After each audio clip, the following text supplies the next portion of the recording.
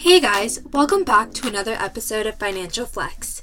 On today's episode, we have Brian and Shaniqua Adams. Not only are they the awesome parents to my boyfriend, John, but they're also the reason why I even started on this debt-free journey in the first place. Mr. Adams works in sales for a Fortune 50 company, while Mrs. Adams is a realtor, actress, and Zumba instructor. They're totally debt-free except for their house, but they are currently working towards the goal of paying off their house by the end of the year. I thought that it would be great to sit down and gain some wisdom from people who've been there and done that, and I've definitely learned a lot during this talk, and I hope you all do too. So without any further ado, let's get into today's episode. Hey, Mr. and Mrs. Adams, thanks so much for joining me on today's episode of Financial Flex. Our pleasure. Yes, good to be here. Okay, so let's just get started. For those who may not know who you are, tell us a little bit about yourself, like name, occupation, if you want to say the school you went to and the year you graduated, just so we know. Oh, that's not necessary, but my name is Shaniqua Adams, and I'm a realtor, and I went to National Louis University. And I'm Brian Adams. I am a strategic account executive for a Fortune 50 organization, and I graduated from Hampton University, the real HU.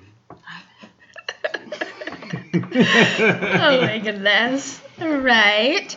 So as you know, this podcast is about finances. I'm tracking my own personal journey to getting out of debt, which is something you guys had a big part in, I guess, in my journey. So I want to know, growing up, what was your relationship like with money?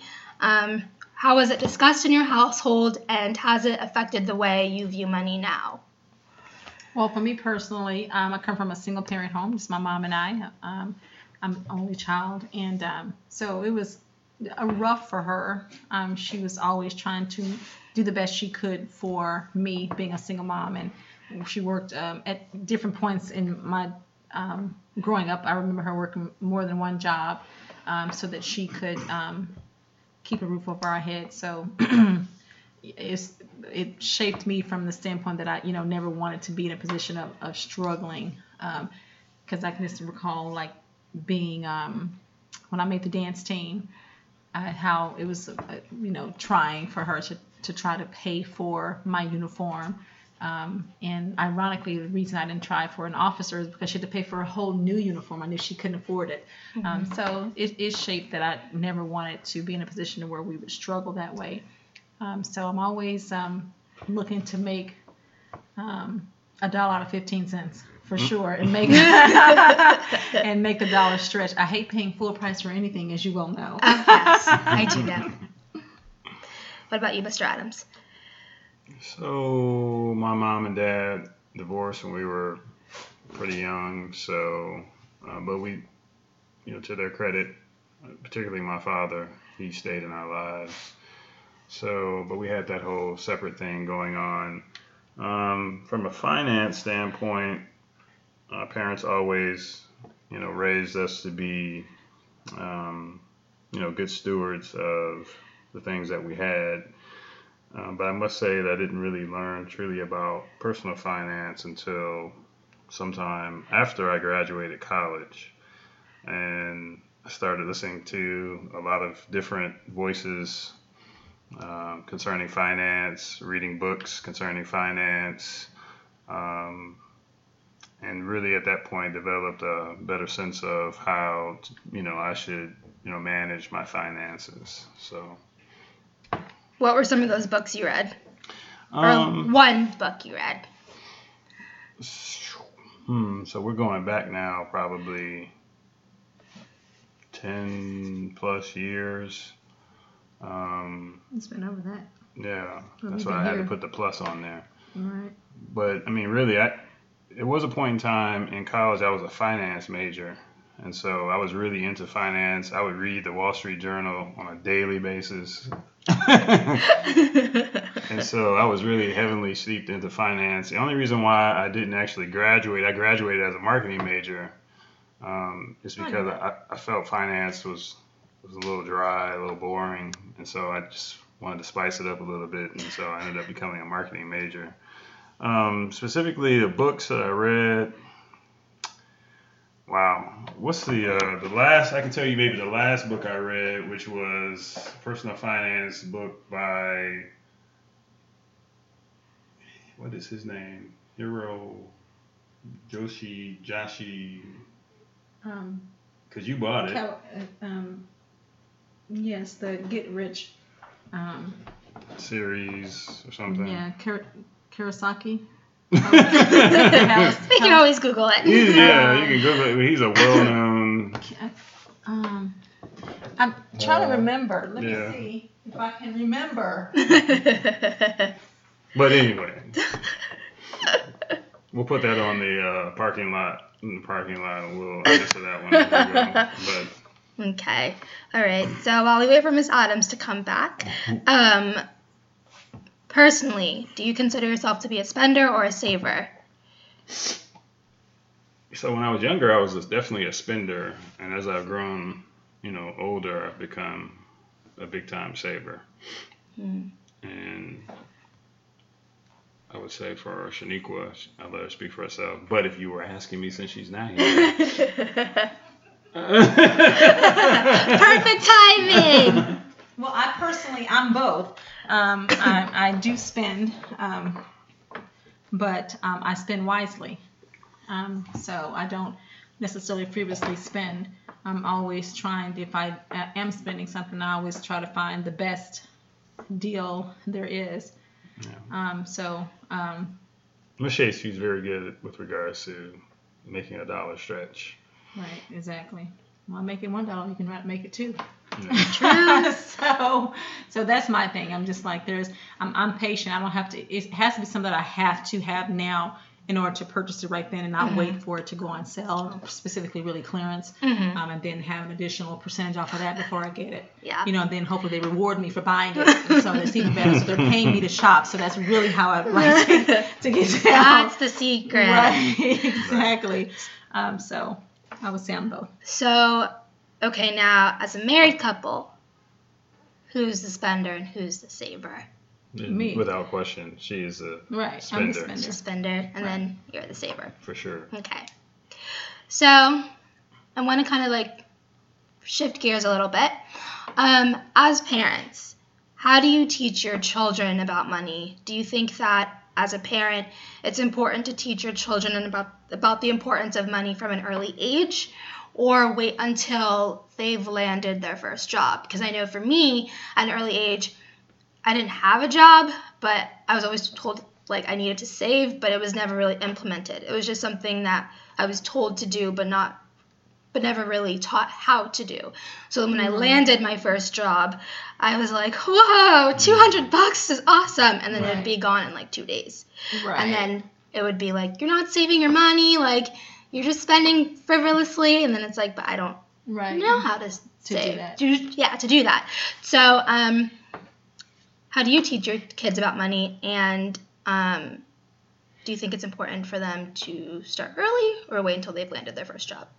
Oh, for sure to start early. We even with our limited resources, when we were first married, we always were big proponents of our kids saving. And so when they got money for gifts from family members who said, you have to save the money, so we would put it up. They would have to give it to us, and we'd put it up. And eventually we would, open an account. And we could have done better with them. But we were always proponents of making sure that they saved money, put it to the side. And first and foremost, they would have to give back to God. And then after they had given for what, if this is specifically if they worked, because, you give as you prosper. But when they were really young and it was just a matter of just getting money as gifts, then they saved that money. But then as one adult child and one Kiyosaki, that was his name, Robert Kiyosaki. Okay, quick intermission or quick break. What was the name of the book and the author? So it's Rich Dad's Guide to Becoming Rich Without Cutting Up Your Credit Cards. Robert T. Kiyosaki. Okay. That was the name of the books. Okay, so now that we've taken that break. Yeah. Back to our scheduled program. So we were big proponents of them saving money, and so that, because we always, it's no fun living check to check, No. and so we always wanted to stress to our kids about being debt free. And as you know, and you have our oldest son, John, we're making sure that he understands that he has to get rid of his debt first, take care of that first, and save after he's given back to God. But you want to start your life out free, and so we try to implement the same thing with our other son, saying you have to, as much as you want to get a new pair of Sperry's or whatever, you have to save. You'll be better off once you've set yourself up to get what you want later if you have saved and prepared yourself to be debt free. Yeah. Take it, honey. So that was one of the books. Another one of the books was The Millionaire Real Estate Investor. Shaniqua being a realtor, we've always talked about, doing some real estate investing, as time goes on. So we're taking steps in preparation for doing that one day. Mm-hmm. And then the last book, I'm sorry, I'm digressing a little bit. It's okay. The last book would be, the Bible. The Bible really talks a lot about how one is supposed to steward the things that they have, including money. Mm-hmm. So those would probably be the three books that I would reference that I've read here more recently with regards to finance, to answer your question more fully. But we forever have been in the lives of our children with regards to, how they go about, saving and, what that looks like. And in fact, I guess if we were to give you some tenets associated with how, we've kind of led them in that way, first things first would be for them to have set aside some money to give back to God. Mm-hmm. That would be number one.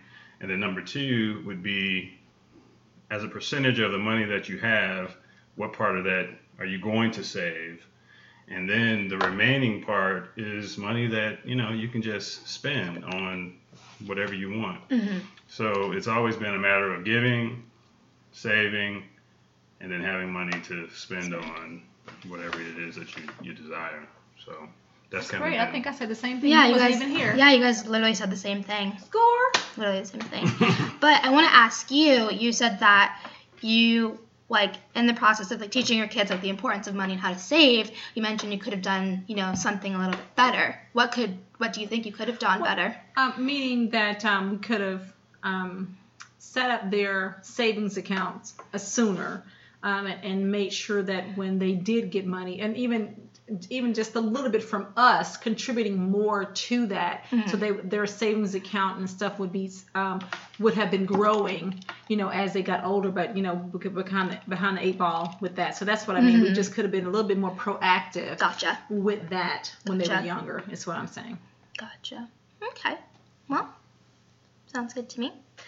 All right. So in 2017, actually no, I'll do an intro for this. So you have one child who's already graduated college, and you have one who in the next year or two will be going into college. Mm-hmm. So in 2017, the average student graduated with almost $40,000 worth of debt.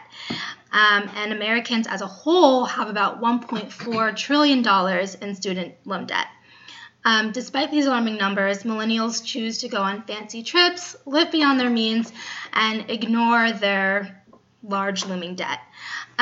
So what are your thoughts on this, and what advice do you have for the young people listening on student debt and going to school? Having already had one child who's been there, done that, and then you have one who's approaching college pretty soon.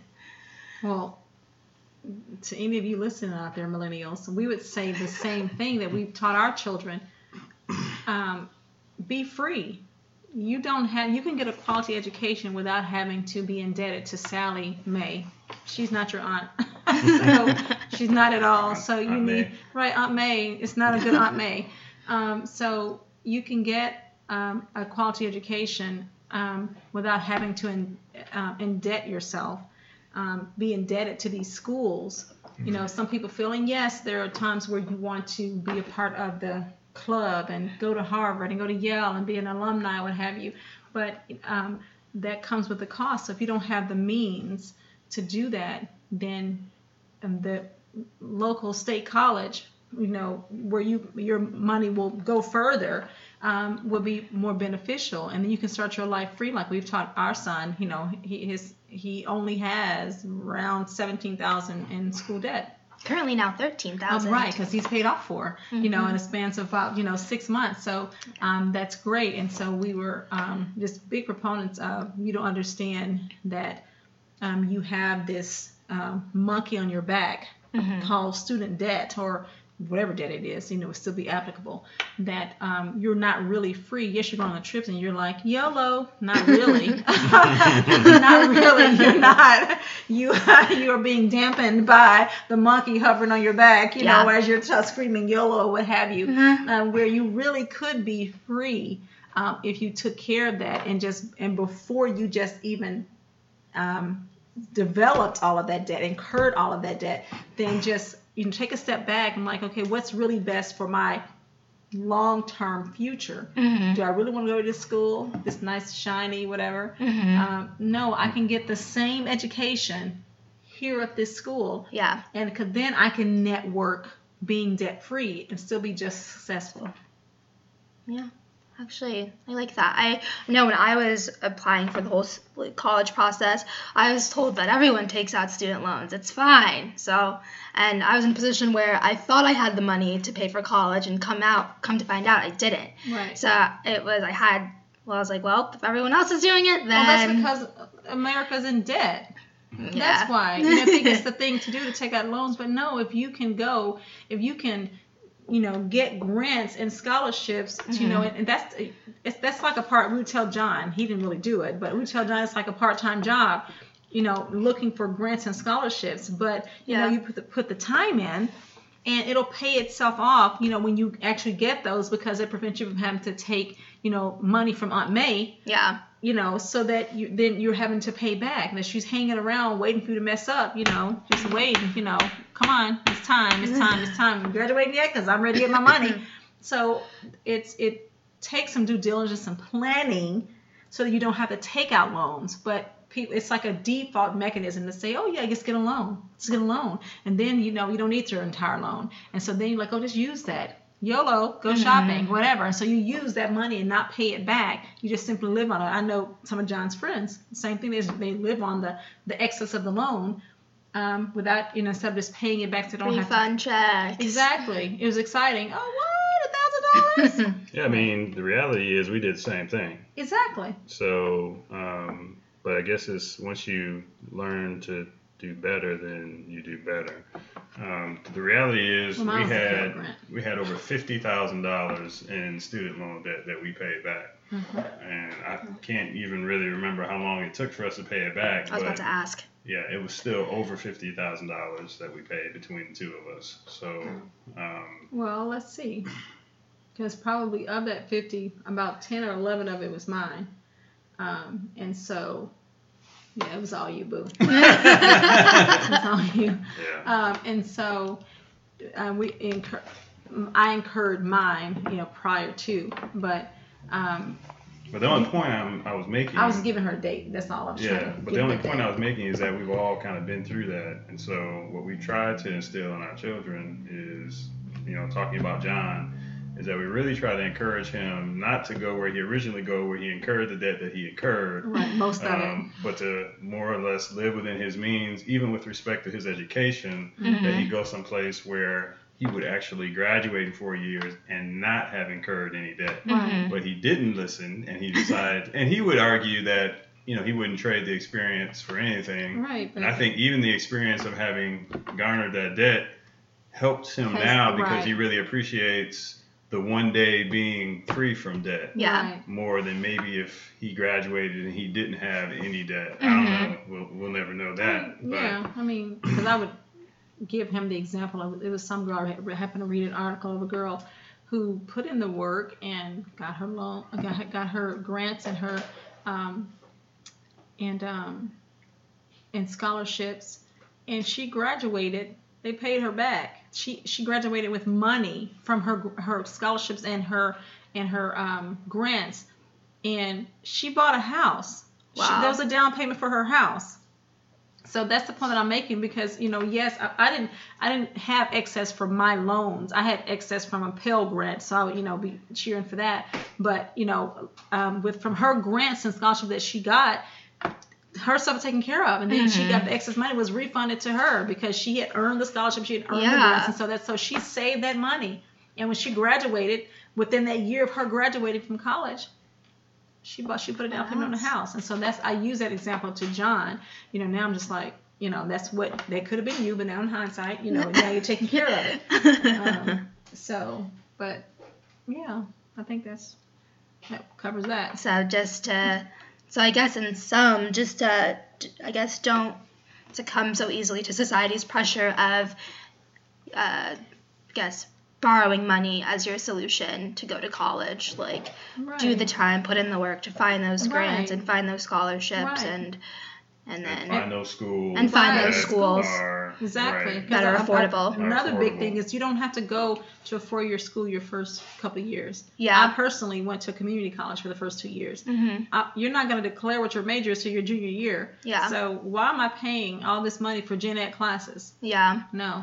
In hindsight, I wish I had done that. Either done 2 years at a community college, and there was a school 10 minutes up the road from me that I could have gone to that was like literally the same as the school I graduated from. Like, same education, same everything. Right. And my dad was like, just go there and commute from home. And I was like, you're just trying to control me. Right, exactly. Because you want the experience. Exactly. You want to get out. You want to break free. Exactly. But then you realize that experience is just like not even. It's like a just, fairy it's an tale. Expensive experience. Yeah, exactly. To pretend to live on your own for 4 years and then come out and you're like, it's a back mirage. at home. Right. It's an oasis. It's a mirage. Yeah. It's just like a fallacy. Yeah, exactly. So I guess just like talking about mistakes with like student loans and things of that nature, what's one major money mistake that you've made, and what did you learn from it? So I said that we had over $50,000 in student loan debt. That would probably have been it. I mean, back in the time when I was working on my undergraduate degree, we did use some of the monies that I received by way of federal loans to live on. Yeah. I don't know. I don't remember. I'm just talking about when I mentioned Pell Grants, I was talking about my specific loans. No, I know. I'm saying that at the time we lived in Virginia, and it's not like we were never really bad with money, but I just think that maybe some of that for a while too, so it could be what it was. Yeah, the last year of my undergraduate degree, I was not, or was last semester, or last 6 months. Okay, yeah, and so we used some of that money just to live on, just so I didn't have to work and finish up. I wanted to finish strong and not have any hiccups with regards to. And we had a toddler, so. Yeah. So, but much like John, I don't argue with him. I think that all that happened for a reason, and I think it happened so that now we can talk about it and help others say that you don't have to do it that way. Yeah. Certainly, we realize, much like John and anyone else, is that people are going to do what they think is right for themselves at that time. But what I always tell him and any other person contemplating school and going to school is, you can stay free. Financially speaking, do that. Stay free. Do that, because you figure when you graduate, much like me, I don't work in marketing. I have a marketing degree. I've never used it. I didn't even know you had a marketing degree. Exactly. I mean, a lot of people will graduate with a degree that they end up never even using. I have an applied behavioral science degree. I never knew that. Study of people communicating. Right. So the whole goal and objective of school is really, just educating yourself. And what it proves to employers when you graduate is that, I can learn under pressure, and I can be successful in learning things, new things, and so I have a foundation in which to build on to be a good employee. Now, I will say this with regards to Ivy League schools. The greatest thing to an Ivy League school is simply this, and it's you being able to network yourself with people who typically these kids are the parents echelon are those that connected have great jobs, own businesses, are in law firms, et cetera, part of the club. And so then when you graduate, even now, even if you graduate from some small 4-year institution, if you go out looking for jobs, that everything is about networking. It's about who you know. It's not that these people are the smartest people, on the planet, but they're just connected to people who have opportunities, and they can, So that's really, it's about, you doing the best you can with what you have, but then also networking with people who, can help you. Can help you in the future. Yeah. Do you have one major money mistake? Well, it's my mistake by way of him. So, what had happened was... Spill the tea. Back in the day, he had an opportunity to invest in Yahoo. Oh, yes. And he passed. He could have bought stock for $5.17 a share. And he passed. We could have been rich.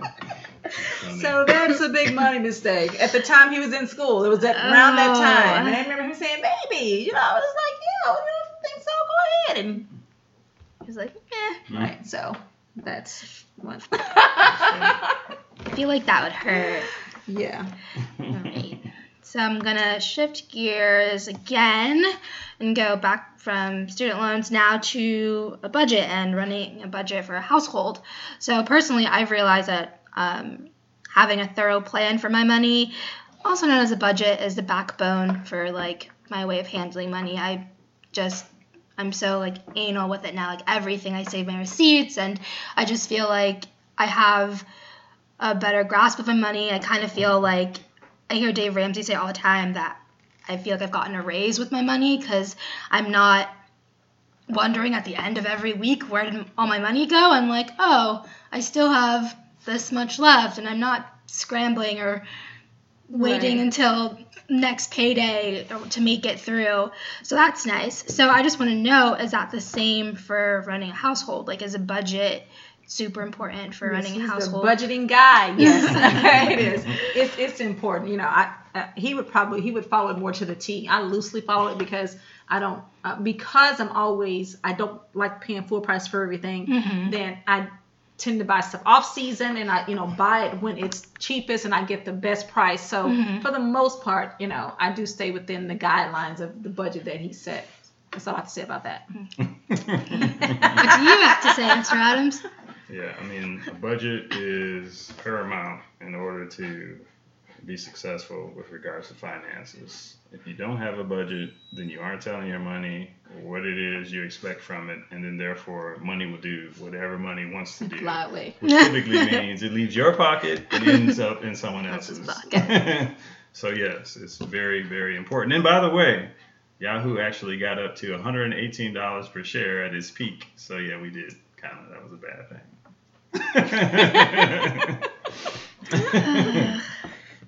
That's funny. My heart hurts. So, do you guys have any money goals for 2018 that you want to accomplish? You can speak on that, baby, and I'll just be the hype girl. So, our goal right now is to pay off the balance of our mortgage. That's a pretty lofty goal. Yeah. As they say in Waterboy, you can do it. So that is the goal on the table right now. And once we've paid off that mortgage, we will be completely and utterly... We can call Dave Ramsey and say, can we say it? Exactly. That's pretty awesome. I feel like because houses are just so expensive, and they're hundreds of thousands of dollars, so paying that off, hard work. Yeah, must be. OGW, hard work. Yeah, must be great. when it happens, which I'm sure it will. I know it will. It'll be great. We're claiming great it. Feeling. Yes. We are claiming that. We are. Mhm. All right. So, as this episode comes to an end, I would like to ask you guys one last final question. So, if you could go back in time and give advice to your young 23 or 24-year-old self about handling money, what would you tell yourself? So, if you could literally sit down with the 23 or 24-year-old version of yourself right now, face to face, what advice would you give yourself? What I would tell my 23-year-old self is save early. It looks nice.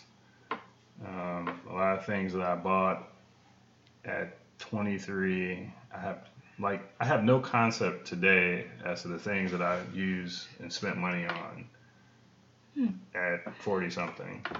And so, which tells me at 40 something how unimportant it was. However, when I look at my bank account, I can tell you that it could be in a lot better shape than it is today. And then, as life starts to happen with regards to, marriage and children, your finances, become, very important. And you kind of don't have as much control over them, as a parent, as a husband. So, I would tell him that, some of the things that you're spending money on, you can, just be patient and wait. And the biggest thing you can do for yourself at 20 something would be to save. And I don't have the numbers, but I've been told, I think David Ramsey might have even said it, is that if you put just so much money away in your 20s, by the time you hit your 40s and 50s, you actually be a millionaire. And I'm nowhere close to being a millionaire, so it would be nice to be a 40-something-year-old millionaire. Goals, Alex. I'm trying. I'm trying for like 39, 38. But... And one last thing is there's this concept called, I think it's the rule of 21. I don't know. I have to look it up. But there's this concept of compounding money. Right. So as you save money and you makes money. Right, and you get interest on that money, then when that money comes back around to be hit with more interest, and it compounds itself. And it's this process that goes on that allows money to accelerate and really grow at exponential rates. And so that's what I would tell my 20-something-year-old self. What about you, Ms. Adams? Well, let's see. What I would say is it's along the saving vein. Same mindset. Because we, when John was an infant, we both worked, or he did, and I eventually started worked for household. That's what took us to Virginia. And so what I would have had him do, and me in hindsight, is we didn't take advantage of the 401k at the time. And they matched it dollar for dollar. Oh, wow. Right. And so, but when you learn better, you do better. And so we were newly married. We had a baby. And so we were like, we need every dollar we can get. No, you can't have that. You put that, what's a 401k? No. So I remember, 401k, dollar for dollar, and he was always more versed in all that stuff than I. But we just from a financial standpoint, we can't really do this. We got a baby, and so we didn't do it. That would have been tremendous in setting up our retirement now, because we worked there for a good number of years. Was it 5 years or 3, 4, 5 years that we would have had them matching whatever our contribution was, dollar for dollar. Yeah. And then you can of course move that on with you as you go. So that's one of the biggest things that I would have done, because that goes to your savings, setting yourself up. We were 23 and 26. Right. So it would have been great to have done that. Yeah, for sure. And it's the rule of 72. I know, because when I did Rule 21, I got Rule 21. That's a clothing store. I'm like, that's a clothing store. Well, that's not it. Not roll it. of 72. I don't know. I think I'm thinking about blackjack. Well, thank you guys both for taking the time out to sit and talk with me. I really appreciate it. Well, we're I had happy that you've fun. taken our suggestions to heart and you've run with it. Just don't become OCD. Yeah, well, we really are proud of you and the Yeah. things that you're accomplishing, and Thanks, you're chronicling guys. your ascent Your to journey could help freedom, more millennials. financial freedom. Yes. Financial flags. Oh my gosh. All right.